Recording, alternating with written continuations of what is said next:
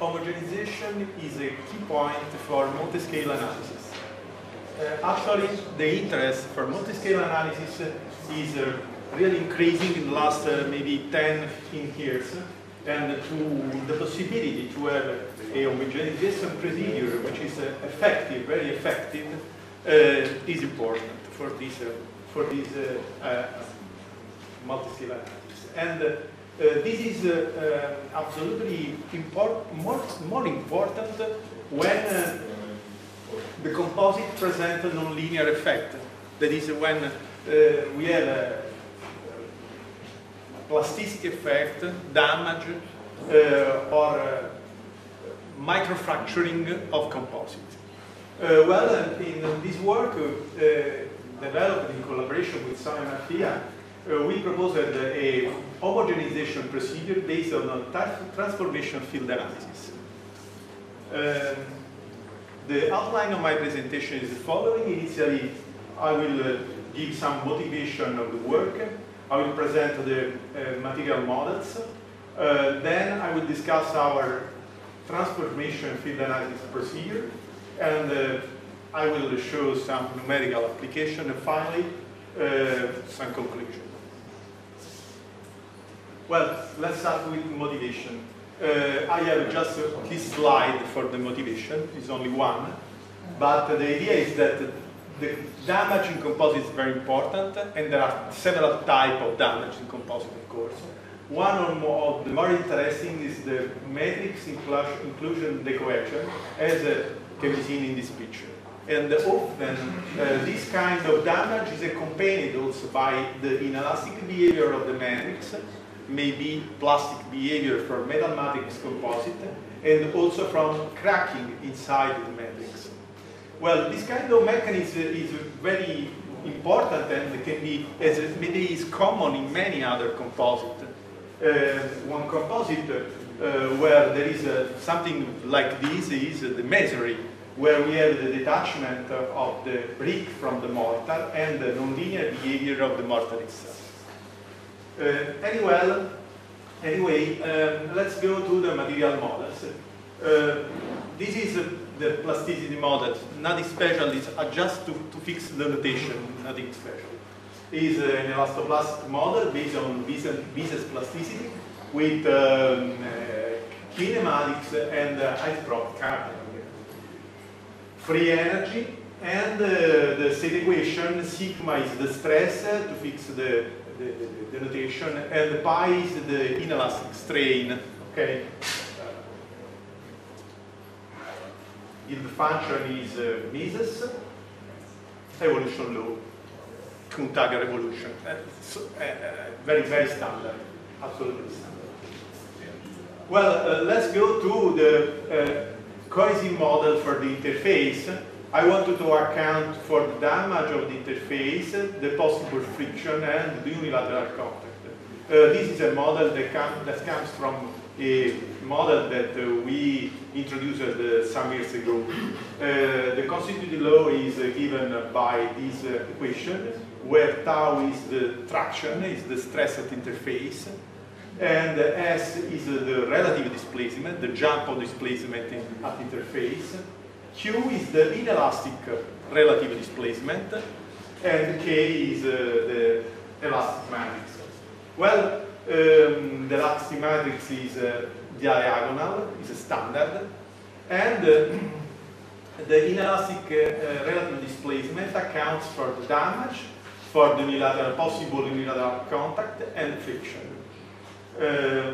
Then the friction is governed by a law Coulomb. I delayed all the equation just to remark the ideas without any equation.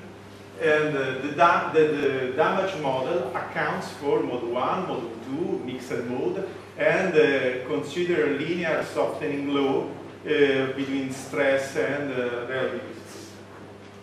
Well, let's go to the transformation field analysis. The first idea of the transformation field analysis can be related to the work by Colonnetti about the coactions. and it was introduced in the analysis in the micromechanical analysis and homogenization, maybe by Borak in '92, who considered the composite with an inclusion, and the inelastic strain is only in the inclusion and is uniform, it's constant, it's an inclusion. Then this procedure has been improved by Borak itself and by Chabosh, splitting the inclusion in sub-inclusion and considering again the inelastic strain uniform, constant in each sub-inclusion. A much more complicated approach was proposed by Michel Souquet, but much more effective, I have to say, even because they considered that also the matrix can have a non-linear behavior. And our idea is based on this approach, that we consider our representative volume as unit cell. We split our unit cell in sub-domain. In each subdomain, we assume that the inelastic strain is represented in this form. This means that in each domain, mu is the so-called modes that give the shape of the inelastic distribution inside the domain, and pi tilde, should be tilde here, pi tilde is the inelastic contribution that gives the history variable, the history variable of the inelastic process. Okay. In the same way, if we have some interface, we can split the interface in the sub-interfaces. And we can again represent the inelastic strain in each sub-interface by this kind of representation, where lambda are scalar modes and q are the inelastic contribution. Then we consider the unit cell subjected to the to an average strain epsilon bar. We can localize the strain by deriving the localization tensor Pg and the localization tensor dF, which give the relative displacement at all the interfaces. Then we can consider the presence of the inelastic strain only in one subset, and we can localize the strain in any point of the whole unit cell. Again, we can compute this localization tensor, for instance, by means of finite element approaches. And finally, we can consider an inelastic strain in a sub-interface, and we can localize the strain and relative displacement in any point of the unit cell. All these operations are linear operations, very simple to do. It is sufficient to run a linear elastic finite element analysis, and we are able to derive all these localization tensors. When we have this tensor, we can compute the strain in a typical point just by adding all the quantities, the one due to the average strain, the one due to inelastic strain in each subset, the one due to inelastic relative displacement in each sub-interface. And this can be done for the strain and for the relative displacement.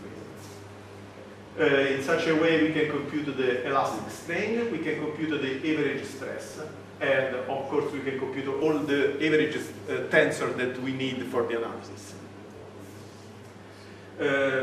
Time integration. About the time integration, we used a procedure which is more or less classical, which is based on a predictor-corrector algorithm. We assume that initially there is no evolution of the inelastic strain and relative displacement. We computed the trial stress, the trial function, and so on. Okay. I don't want too much in detail in this equation. I go ahead and I go to the numerical application. A very simple numerical application. This is a block with two blocks. Initially, the two blocks are linear elastic, and we have an interface with a defect whose length is C. Here, the property of the elastic block and of the interface. Then, this block, our computation is performed considering only a quarter of these two blocks because of double symmetry. And we consider here three sub-interfaces. In each sub-interface, we consider two modes in each sub-interface.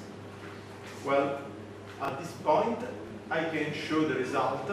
This is the result in terms of average strain epsilon Q2 versus average stress sigma Q2, vertical, okay? And we can say the difference between the classical finite element analysis, the blue one, in comparison with the result obtained using our transformation field analysis, the red star, and it's completely in agreement. There is no difference. We can see also the difference between the displacement at interface here, when the relative displacement computed using the finite element analysis or the transformation field analysis. Well, the blue is the result in terms of finite element. The red lines are the result that we obtained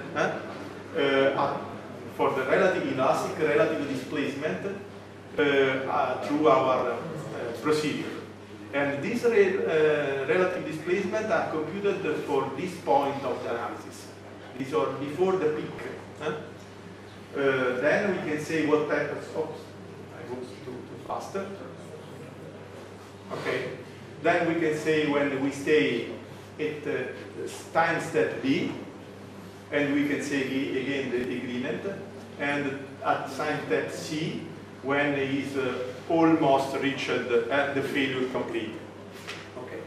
Then we approach another, the same example, but now the block is plastic. Okay. And the block is plastic, and we assumed three possible discretization inside the block for the transformation analysis. That means only one subdomain, 3 subdomain, 6 subdomain. Well, here the result. Okay, the block is loaded along the direction x1. Okay, and we are seeing here the stress sigma 1,1. Okay, and indeed there is not much difference between the 3 possible discretization. It's almost the same. But if we want to see what is happening in the direction sigma 2,2, we discover that there is some difference. Okay, this is the black one is the finite element solution. This is the solution for only one subdomain, 3 subdomain, 6 subdomain, and we can say that how our solution improve. Well, we can again see what happens at the interface, and we can evaluate the inelastic strain at interface. In this time step, we can see again the differences. The black one is the finite element solution, the right solution, the reference solution. When the damage increment, we have this solution for the finite element, uniform, 3 subdomain, 6 subdomain, and and here again uniform, 1 subdomain, 3 subdomain, 6 subdomain. So increasing the number of subdomain, you are able to capture better, of course, the relative displacement occurring at interface. Well, let's go to the conclusion. Our transformation field analysis procedure works fine, works well. The comparison with the finite element is very satisfactory, not only in terms of the overall response, but also, that is very important, in terms of the inelastic strain field and the relative displacement field. Of course, there is a significant reduction of time computation, which is very, very important in multi-scale analysis. That's all. Thank you for your attention.